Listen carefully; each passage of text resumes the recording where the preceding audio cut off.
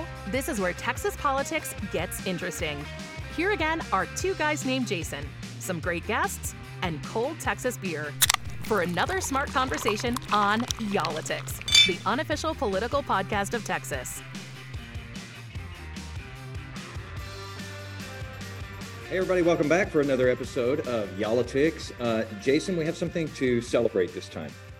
Oh, did you bring me something back? Did you find something in your leftovers from your luggage? I am still searching for the souvenir that I definitely got you when I was in Europe. Things get misplaced. They go through your bags, whatever. I'll find it one of these days. No, what we're celebrating is for the past year or so, I've been buried under a mountain of books. And I finally made it all the way through all the books, and I took a really long test. I just want to tell everybody out there, really appreciate your real estate professionals. They have to know a lot of material to be licensed in Texas. And guess who just got one of those licenses? Really? Congratulations, man. Thank you. Go team. So I love we have a cheering section that we haven't even told you about yet. I brought my own cheering section today. I need that in life. So is this, you insist this is not an escape hatch for you from this podcast, but I know how this podcast just wears on you all the time. Yeah, I mean, it's not an escape hatch from the podcast unless you turn this into a really toxic workplace instead of just a toxic workplace that you've created so far. So we'll see. No, it's just so because, for people who don't know, I also do a whole franchise, a whole segment regularly called Right on the Money. And it turns out that our Right on the Money, I didn't realize that. You should watch every now and then. Our Right on the Money reports are so often about renting, buying, selling, leasing, anything to do with real estate, because it affects everybody. Everybody's got to have a place to live, know, and that's in fact what we're getting into today, because it's really tough these days for a lot of people here in Texas. And we've got some great experts with us. What are you drinking though? Well, yeah, let me raise a toast to you here, man. I'm having a dot matrix from Equal Parts Brewing Company from the Second Ward in Houston. In 713. Yeah, it's a black lager too. Awesome. I like lagers. I don't know if I've ever had a black lager. Is Guinness a black lager? I do not know. I don't know the answer to that. I think it's a stout. Guinness stout. Like a Guinness. I would show you, but it'll spill out on the computer here. Let me know how that is. A black lager. I used to deliver bread in all the different wards there in Houston many years ago in a different lifetime. That's a true story too. That's not a joke. Story. That's a true story. Ate a lot of those pies too. I cannot eat those pies anymore because of that. Wow. I am having a Wild Texas Kolsch today. Nice. Because, we're talking about real estate in Texas, and it's been wild. Housing in Texas has been wild. And, if you've been in the market at all or wanted to get into the market or decided to stay out of the market because it's been so wild, you know exactly what I'm talking about. This one, by the way, is from Taylor, Texas, which is just to the northeast of Austin, which is where we find both of our expert guests today, by the way, Austin.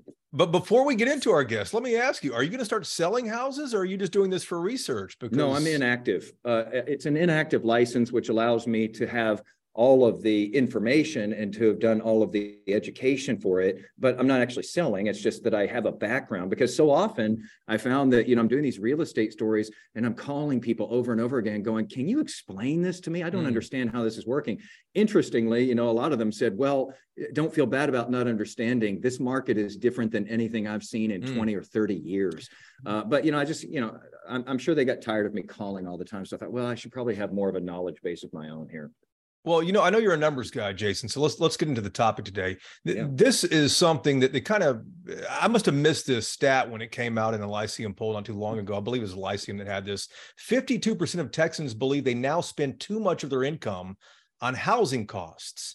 And housing related costs are the largest expense category for Texans, regardless of income level.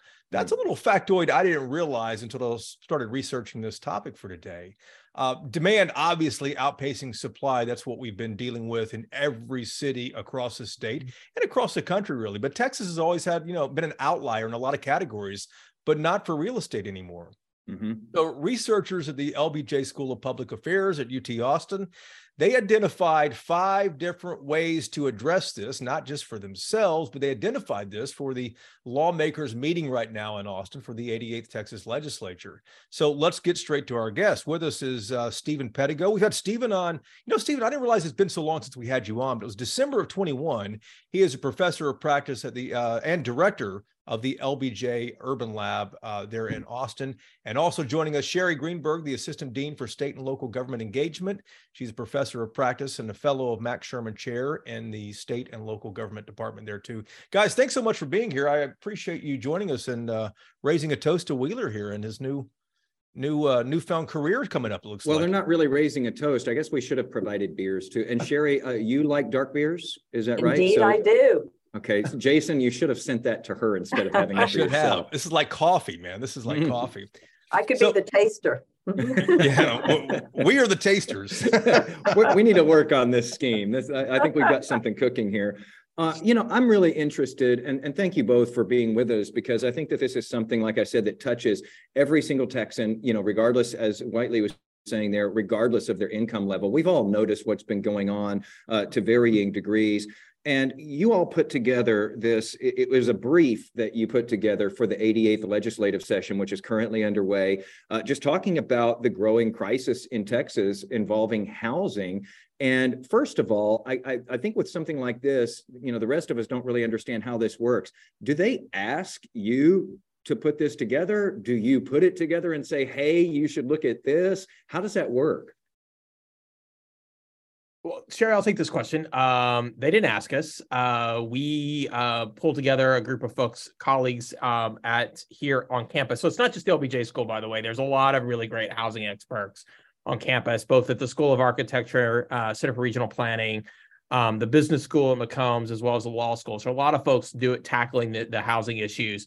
But about a year and a half ago, President Hartzell, had put together a task force that was really interested in this idea of how the university could contribute to the conversation around affordable housing here in Austin. And Sherri was part of that work, and it was led by who now is the dean of the School of Social Work here, Alan Cole. And it was a great task force that came together that looked at what could we do here in Austin, and what particularly could the university do to help alleviate some of the housing challenges here in the city. And over the course of the summer, Sherri and I and others got to thinking, well, it's great to think about Austin, but going into the legislature, what about this conversation of how housing is going to affect Texas? As you guys know, we've talked about this. We're a big state, 26 metros, 30 million people now, and housing is becoming an affordability issue, a prime issue around affordability. So Sherri and I and others came together, brought together a lot of practitioners, academics, policy experts, developers from across the state, representing both small and big and cities, to just raise the question about what are some ideas that we could look at around affordable housing in a way to kind of catalyze some of the conversations that would happen with the legislature. So they didn't ask, but it was just a continuation of a conversation that I know that is super important to the trajectory of the state. Absolutely. Sure. And I think providing context was a big goal that we had with this policy brief, because we knew that it would be a big issue this session, and one that transcends parts of the states, transcends party lines, urban, suburban, exurban, rural. This is no longer just an issue in, the urban areas. Yeah. Sherri, let's go through the 5 different ways to address this. If you can just kind of give us a headline for each of the 5 and just a quick little bullet point on them, then we'll kind of break them apart from there, though. But just give us the 5. What are they? Sure. So there were 5 themes that we addressed, and we called these the key themes and issues from our conversations that Steven was talking about that we had with stakeholders. The first one was the negative effects of local regulations on market rate and affordable housing supply. Then the next was lack of sufficient funding to support development of affordable housing. Well, can we actually go into those just a tiny bit when you give that headline? Because that first one, too, is interesting. You're talking about local regulations there and how that's affecting the housing supply. I think a lot of builders know about this. Maybe some homeowners know about this, especially if they wanted to have a place built. This is, basically you all were saying, hey, maybe we incentivize for cities to go in and change their regulations and make the process a little bit easier to build homes. Right. So when we talk about the negative effects of local regulations on market rate and affordable housing supply, we're talking about housing for everyone from people who are at 30% of the median family income all the way up to, 200%. Clearly, we have an issue where demand all across the board is outstripping supply, but there are regulations that can, at the local level, inhibit creating more affordable housing. So for instance, minimum lot size, the size of that you have to have of a lot to build a house on, right? And this can have a big effect. Houston has a much smaller minimum lot size, for instance, than Dallas or Austin. Also, there are things that we call compatibility standards. What can you build next to housing, for instance? And this can have a big effect on the supply that you can create in housing. And I want to note that we're talking about supply for both homeowners and renters. Very often we see that this is just crafted around homeowners, but also the rental market is very much in demand, and we have had more demand than we've had supply. Yeah, we need to talk about rentals for sure, and we do want to dive more into that in just a few minutes. I think we just make that headline even simpler, and it's just cities need to make it easier to build housing in their communities, right? From permitting to zoning to the way that we think about land use. So just make it easier. I think that's one of the things that we're calling for in this first part. No, I agree. It's what do we do? What do we do to make it easier exactly to build more housing, whether it's housing to buy or housing to rent? That's a good one there too. Let's get it. So that's the first one still though. And so give us the headline and a few lines with each of these, like Jason had mentioned, for the remaining four. So lack of sufficient funding to support the development of affordable housing.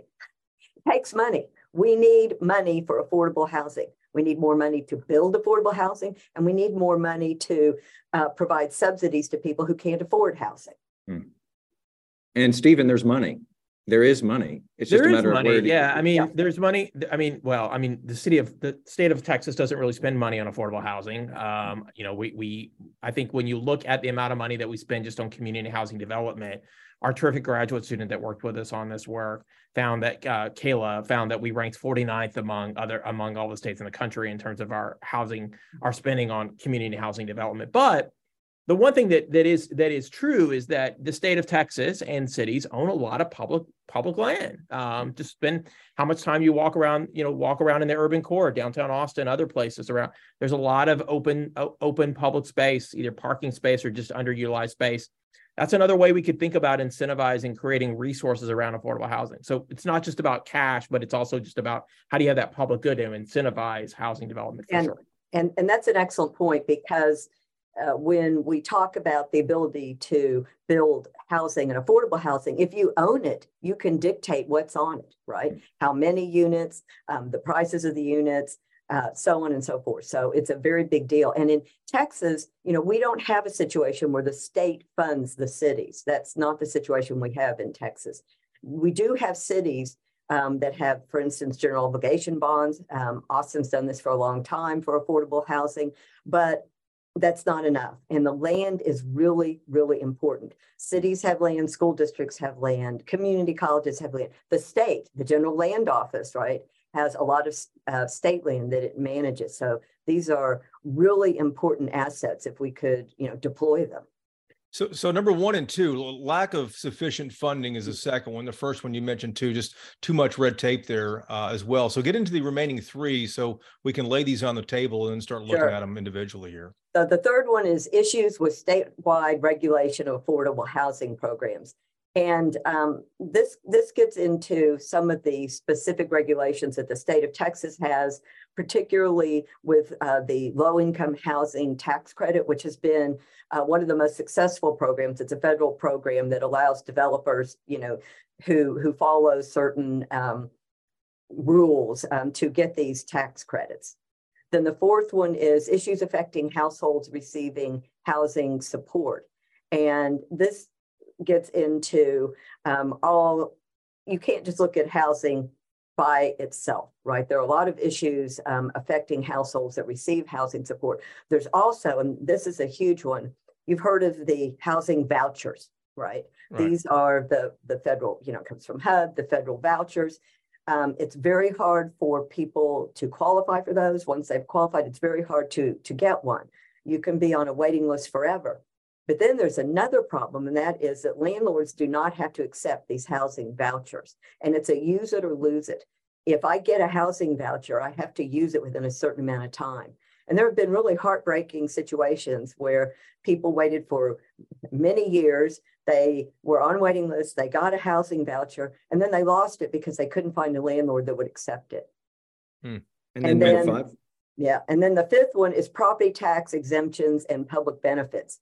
So this really gets into the whole issue of incentives and tax breaks and tax exemptions and public benefits. If we're giving a tax break or a tax exemption, what is the community benefit? What's the public benefit? And there are ways that we think that, you could do this to make incentivize more of housing and affordable housing being a community benefit and a public benefit. When you get down to the bottom of it all, though, when you all put all of this together, Steven, I saw a quote from you in there, and I think that this really summed it up in a way that a lot of, it may be the exact sentence that a lot of people have said in the housing market. You said Texas no longer has a cost advantage when it comes to housing. We know in recent years, Steven, so many people have moved to Texas, and that was always the supposed selling point that cheap cost of living. You're saying there that doesn't exist anymore. Yeah, I mean, it is still the calling card for the governor and folks that are doing economic development. I mean, if you look at the messaging around how we're kind of messaging the state, we continue to message that we're kind of a low cost alternative. I think that we have lost the cost advantage. I mean, Austin, for instance, Dallas, Houston, our metropolitan areas are some of the most are now ranking amongst some of the more unaffordable metropolitan areas in the country. And a lot of it is because we've got kind of two issues going on. One is that we're attracting a lot of people to Texas, and we're saying, come enjoy the Lone Star miracle, so to speak. But in a sense of that, we haven't done enough to really think about how to accommodate all of the growth, right? So, I mean, and just to kind of give the listeners some context around that, in the last 10 years, right? If you look, and I'm just going to use the Austin Metro. If you took the Austin Metro and you took the entire District of Columbia or the city of Milwaukee, for anybody that had been in DC, and you put it on top of Austin, that gives you a sense of how many people have moved to this city and moved to the region.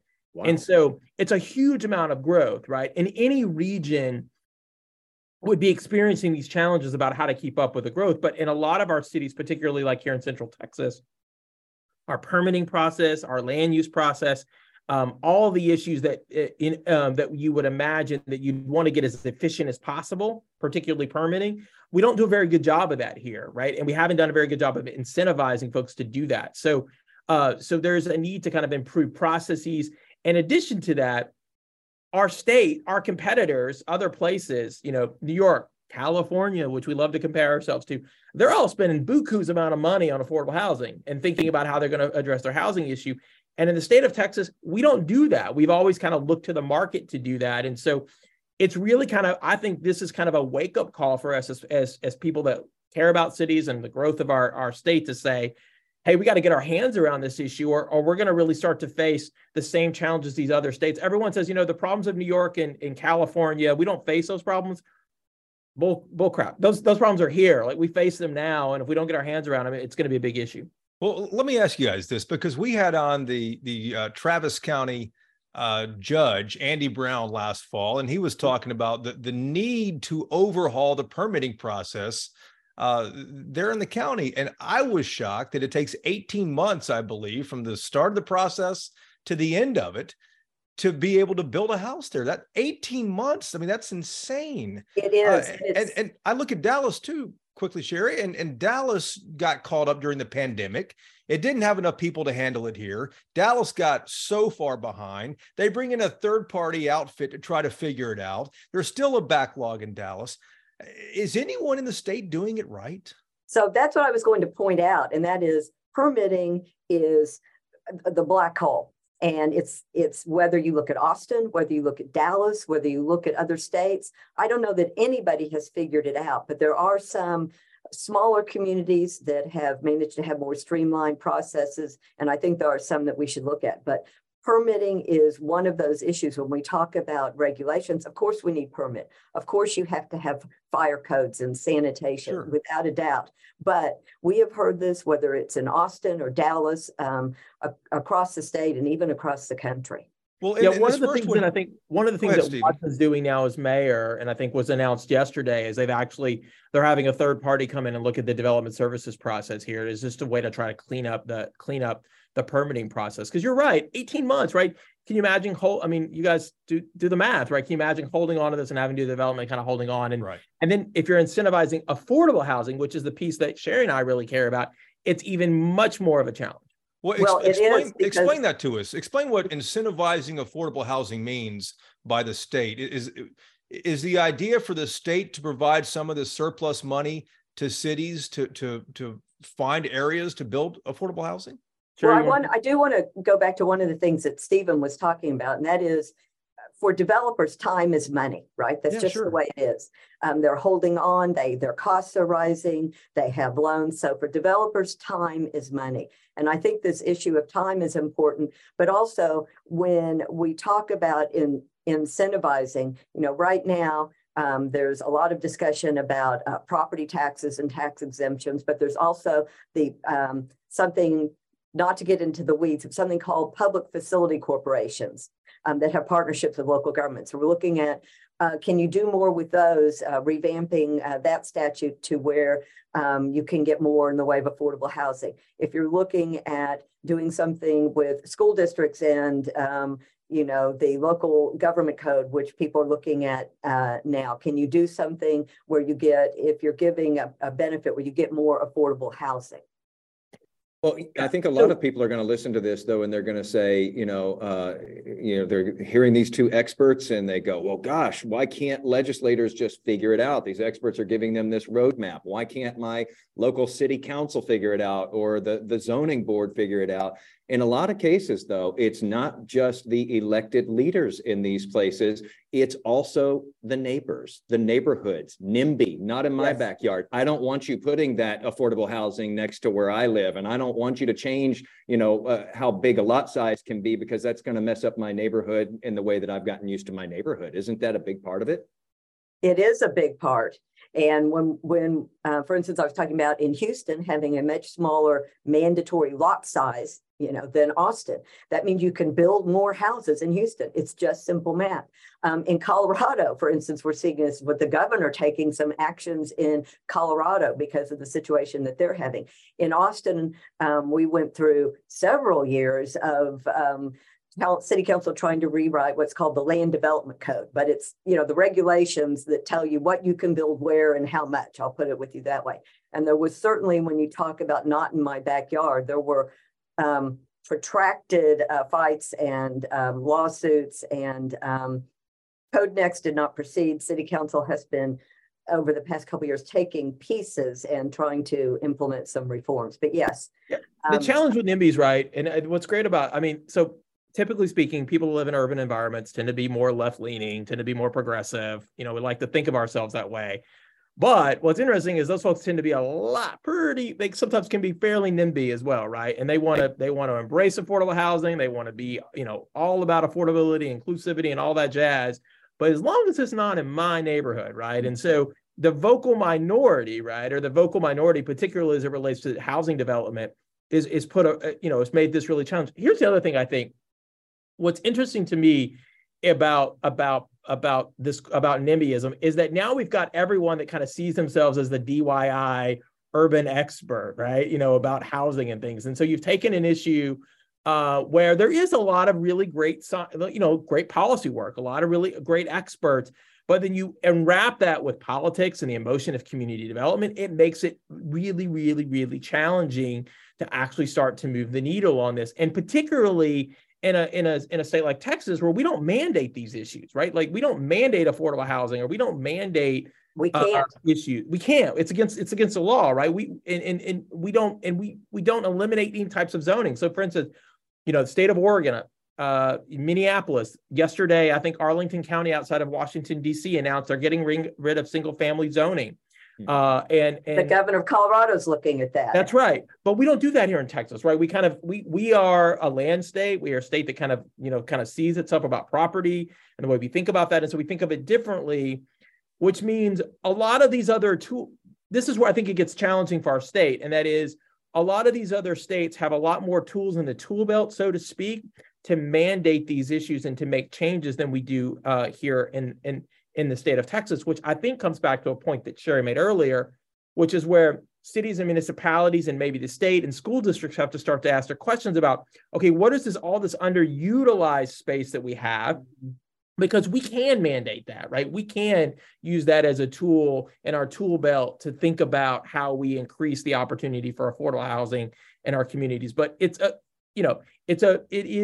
challenge that Texas is really going to have to get its hands around. And I think it's going to actually require the state to actually want to work with cities and counties to kind of figure this out as opposed to butting heads.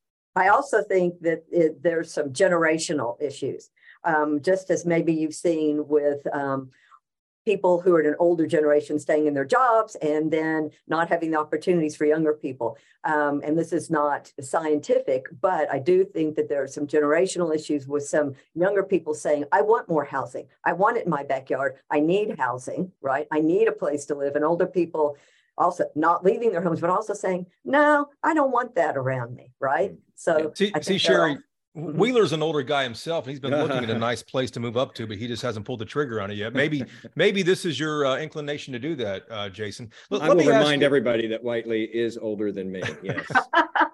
But I'm not going to ask how old you are. By 4 days. But look, number two, I believe in the stack here is the lack of sufficient funding. And Steven, it's what you mentioned a moment ago about using this underutilized land that's out there all over the place. I know Dallas County, about a year ago, tore down an old courthouse annex in the Oak Cliff neighborhood just south of the skyline. And they built 98 single family homes on this one piece of property or two. I want to say that I've heard this in other parts of the state. This seems like a growing trend. Is there any idea which city, which county, which school district might have the most unused or underutilized land out there? I don't know. I haven't done an inventory of every school district or city. A larger area, you might be inclined to have more if it's not as dense. But another example I'll point to, in addition to the Dallas one, is what happened here in Austin when the airport moved, to what used to be the Air Force Base. Bergstrom left and the airport moved there. And then what had been the airport, Mueller, the city owned that land. And that allowed the city to bring in a master developer and plan the Mueller development that actually is a national model. And it has affordable housing, it has market rate housing. You can't distinguish between them, but because the city owned the land, the city could do that. There was another example of some land that the state owned in central Austin. It's called the Grove.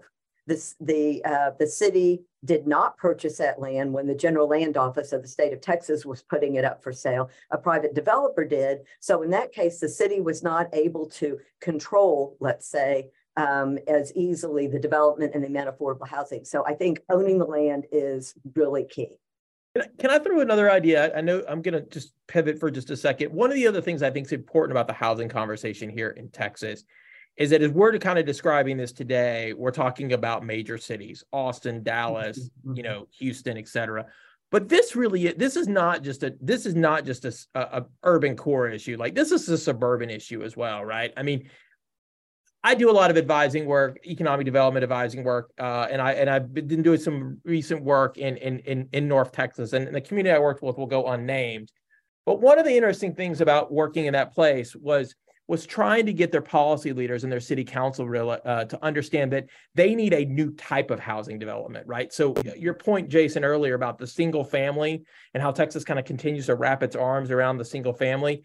In addition to all the everything that Sherri and I have suggested and we're talking about and our colleagues wrote about, the idea of getting Texans to embrace a different type of housing, multifamily housing, rental housing, that's a big thing for us to do as well. And that's going to require our local leaders, particularly not just in the urban cores, but in our suburban communities, to really wrap their hands around as well. Because if we're going to offer, workforce housing to our, the folks that do firefighters, policemen, all the types of service-based work, that's going to require a different type of housing stock than just that traditional single family housing stock that a lot of suburban communities in Texas really kind of continue to wrap their hands around.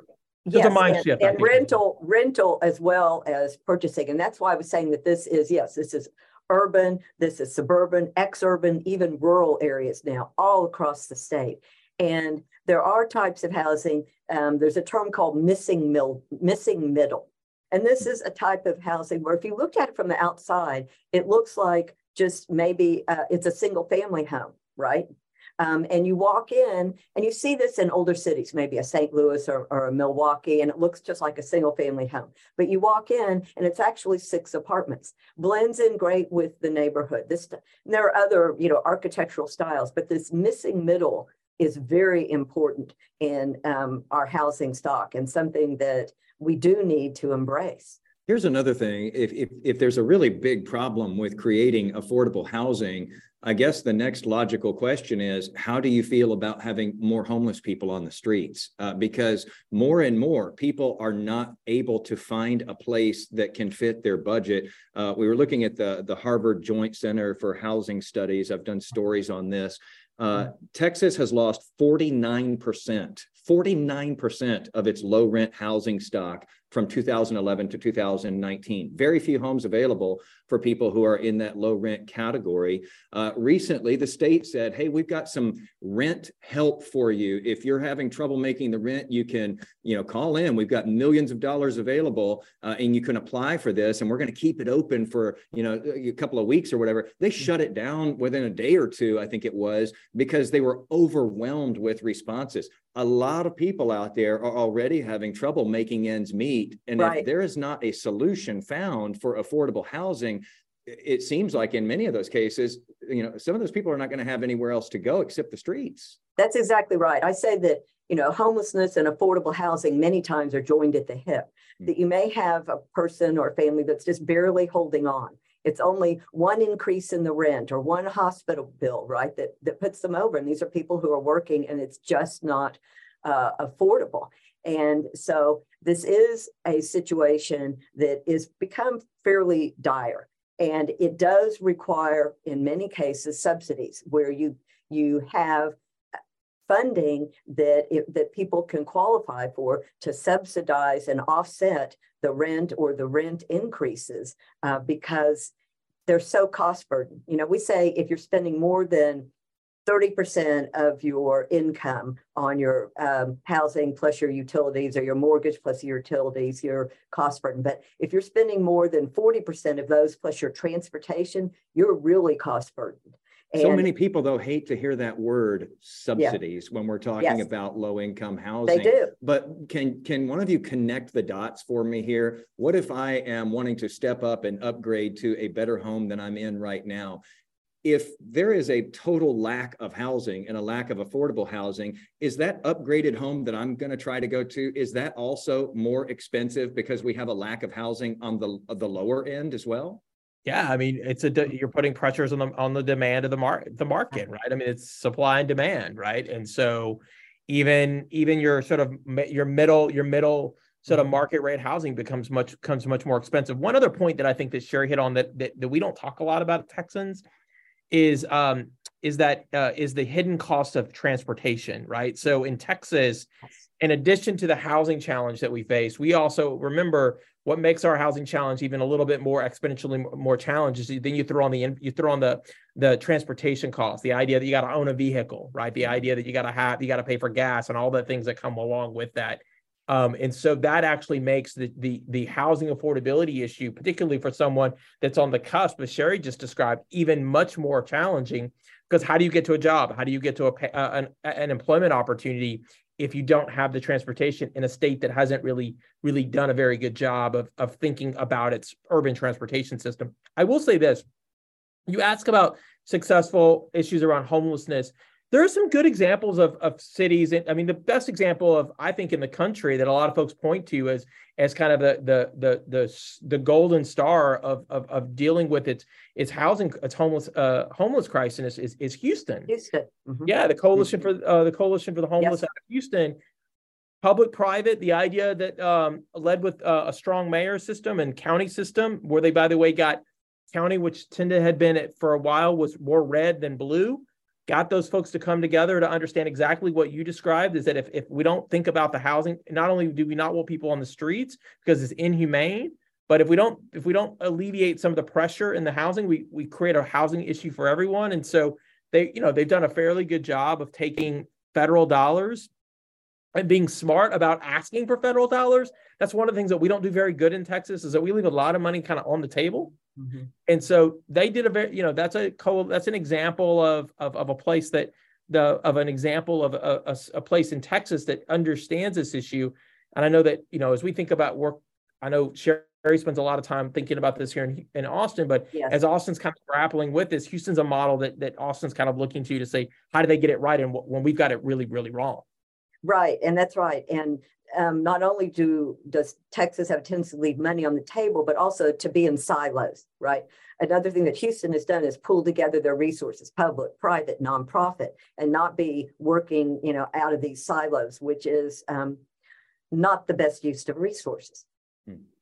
Number 5 on the list here too talks about property taxes. We've talked a lot about property taxes here on Politics and how it's just unsustainable. Steven, I think we had that conversation with you a year and a half ago. The Senate most recently passed unanimously the increase in the homestead exemption from $40,000 to $70,000. Lieutenant Governor Dan Patrick told me he wants to get it to $100,000 before he leaves office. He is running for a third term, he says, so it might be a while on that. But there are other options obviously under consideration. The House isn't really on board with that yet. Maybe they'll come to an agreement. Are any of them likely to have the same impact that another one would, or is this just another tool in the toolbox that added together, cumulatively would have an impact? I think it's another tool in the toolbox, but increasing that homestead exemption is helpful. That's a very different approach than, of course, what the House is looking at, which is lowering the cap, right? And so those are very different. And a lot of which one's better, Sherri? I'm going to make her take a stance here. Yeah. I think I'll let the legislature figure that out. Which hill are you going to die on, Sherri? I will say they're very different. I will also note that a lot of the businesses in Texas are concerned about lowering the cap because they're concerned that it'll create a Proposition 13, as we saw in California. Explain lowering the cap, Sherri, for our listeners who might not know what that means. And Proposition 13 was huge in California. It was. Explain lowering the cap. So the amount by which your appraisal can increase, right? There's a cap on that. So if you go from 10%, let's say, to 5%, so the amount by which your appraisal can increase. And what happened in California many years ago was something called Proposition 13, is there was a limit put on that. And what it meant is that people, number one, never moved, and because they didn't want to have an increase when they moved. And it really had a severe effect on housing supply and availability, and also on funding the public schools. So there are I know I've heard from a lot of business interests in Texas that they're very concerned about that. We'll see what happens, but that's the approach that the House is looking to take versus the Senate, which is looking to, as you were just discussing, increase that homestead exemption. That exemption you get on your property taxes, it is the place where you're actually living. So a couple of things about property taxes. One, as a homeowner, I welcome the homestead exemption being raised. And I do too. But I third that. But I think one of the things that we say in the brief, and Sherri and I have said this conversation, is that a lot of folks when Texas, our elected officials think about the issue of housing, that is the only policy lever that they go to start to pull, right? And it is always about property taxes. And the challenge with the property taxes, as we all know, is that it benefits people that own property, homeowners, right? It does nothing for renters. Right? So that's and in fact, when we think about like urban development, economic development issues, a lot of your sort of economic engine, your mobile, young, knowledge-based class, they tend to be renters, frankly, right? They don't tend to be homeowners. And so the thing I think that we have to think about here in Texas is around what can we do for renters as well to help address these issues, and not just sort of monolithically think about just property taxes. Yes, it's an issue here in our state, but there's the issue of affordability has to be, I think, broader than that for sure. And yes, this is only one tool that helps a specific subset, because as we said when we started the conversation, this is not just about homeowners, it's about renters. And when you think about it from a landlord's standpoint, if there's an increase in property tax, that's going to be passed along to the renter. If there's a decrease in property tax, is the landlord going to pass that along to the renter in a tight market? And, you can answer that for yourself. So I do think that we must, as Steven said, be broad in our thinking and think about different types of housing and people who need housing, whether they're homeowners or renters, at different income levels and across the state in different geographic areas. Yeah, that rental piece is a huge part of this, especially, let's talk about DFW here. DFW has a home ownership rate of 56%.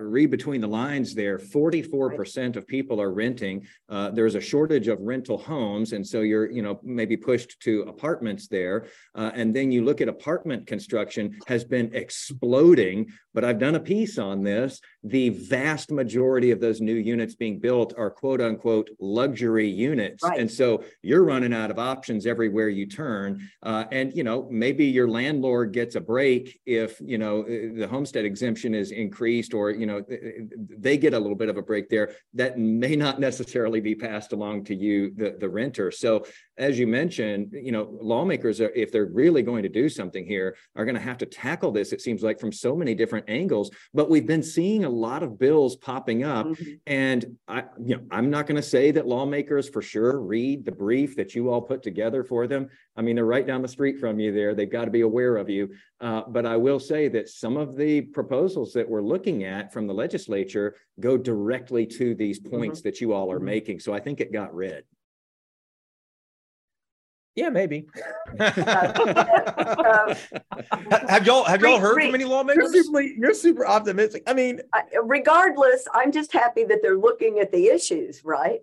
And considering look, broader changes. Yeah, and the other thing I would say too is this: I think that it's starting to seep through a lot of policymakers that this is becoming not just an issue of it's not just an issue of compassion. It should be an issue of compassion, right? But it's becoming an economic development issue for the state. It's becoming an issue around competitiveness for the state. And particularly for places that are trying to attract, think about, you were mentioning you're drinking your beer from Taylor, Texas.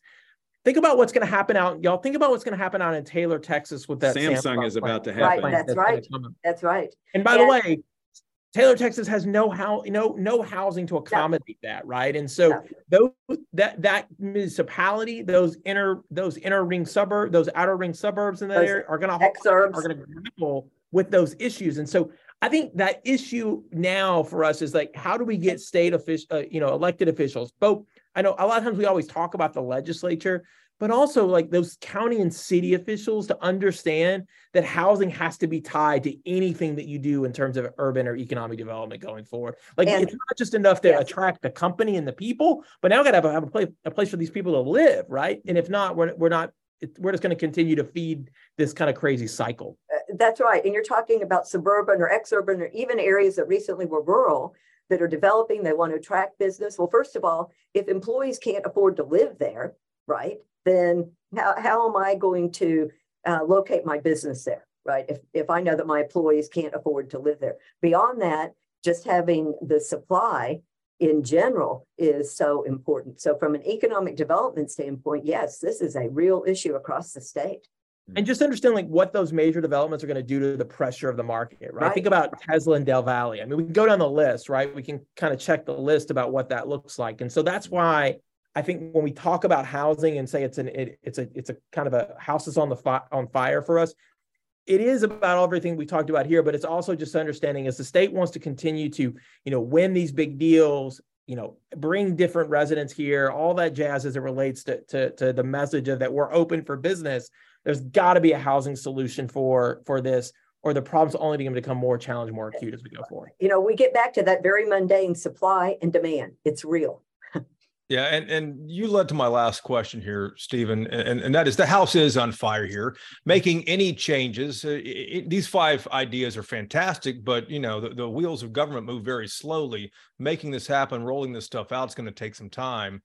How much does this threaten the Texas miracle? Steven, I'll start with you, and Sherri, I want you to answer that as well. It's huge. The advantage for Texas has always been our cost of living.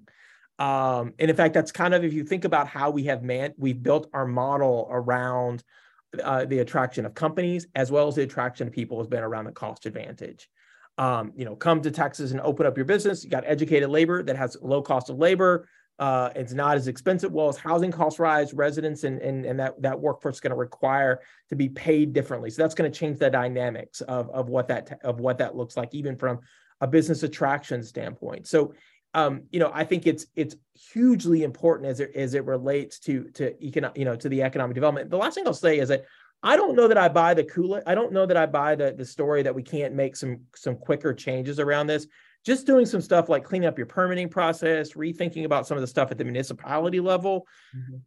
Those aren't easy wins, but those are quicker wins, ER wins that can really start to change the dynamics of this, both in the urban core and the suburban areas that can maybe start to eat on this around the edges a bit. But it's a big issue for us in terms of our state going forward. It's a huge issue for our state. And, I can see San Francisco in the headlights, right? I can see where we are headed, and it's not a good situation. And it is important that we have some wins, whether it's permitting or, for instance, minimum lot size. There are some things that we could do right now that would make a big difference. But when we talk about that cost advantage, it was real, right, in Texas. But now, when you talk about people moving here, if you're a very high income person, you move here, you don't have to pay an income tax, right? But for middle income people who move here, and there have been studies on this, and you can look at data, they may actually be worse off, right? Because they don't have the high income. And so the income taxes were not a big deal to them. But now they're paying very high rents or property taxes and sales taxes and other expenses. So this is a huge issue for the state of Texas. If Whiteley gets one last question, so do I. And I will give different questions to both of you. Steven, let me start with you, because I hear this so often from people who are young and starting out looking for a first home. I hear this from people who are older and are looking to downsize. This lot size idea seems like it is a crucial piece, and it's felt by the person on the street. I hear people so often say, I wish they would just build a smaller home that I could afford. I don't need the huge home on the huge lot. If I could just start or downsize to something that is smaller, that has a smaller price tag. How crucial of a component is that here? Because it's not the way we've done it here in Texas traditionally. Yes and yes. Yeah, and I would take it a step further, which would be all the things that we know that young, educated, creative knowledge class, however you want to call these people, whatever moniker you want to put on them, they want walkability, they want urban lifestyle, they want restaurants, they want dynamic, placemaking, all those types of things that come with living in urban communities. You can even see this happening in our suburban communities, like Frisco and other places kind of doing that. All that comes with smaller lot size, walkability, all the things of that we believe to be good in terms of what density has an opportunity to offer us comes with the idea of smaller lot sizes. And a lot of those amenities also come potentially with lower price tags, right? If you're able to think about how you compactly using lands. Look, it comes back down to, economies of communities are three things: land, capital, and people, right? As Sherri was saying, and you add supply and demand on that. And the way we use our land, the most valuable resource that communities have, frankly, dictates a lot of things about price. It dictates a lot of things about the things that we can actually look to get out of our communities as well. So yeah, I'm a big fan of rethinking about thinking about that. There's some also good stuff in legislature about permitting. I think there's some good ideas trickling out there that I'm a huge fan of. And Sherri, I'll close with this to you. You deal with government relations a lot. You have been at the government level as well. It seems like we're at a crossroads here when we listen to the two of you. This seems like a real opportunity. What if it's a missed opportunity, though? What if this legislature finishes out without doing meaningful things regarding housing, or maybe only tackles one piece of the puzzle? We have 2 years before the next legislative session. What happens in that 2 years if we don't tackle this now? Yes, and you have opportunities during the interim. You have interim committees that will be looking at these issues. I feel confident. You have agencies that have rulemaking authority. You have opportunities at the local level with your cities, your counties, and your school districts.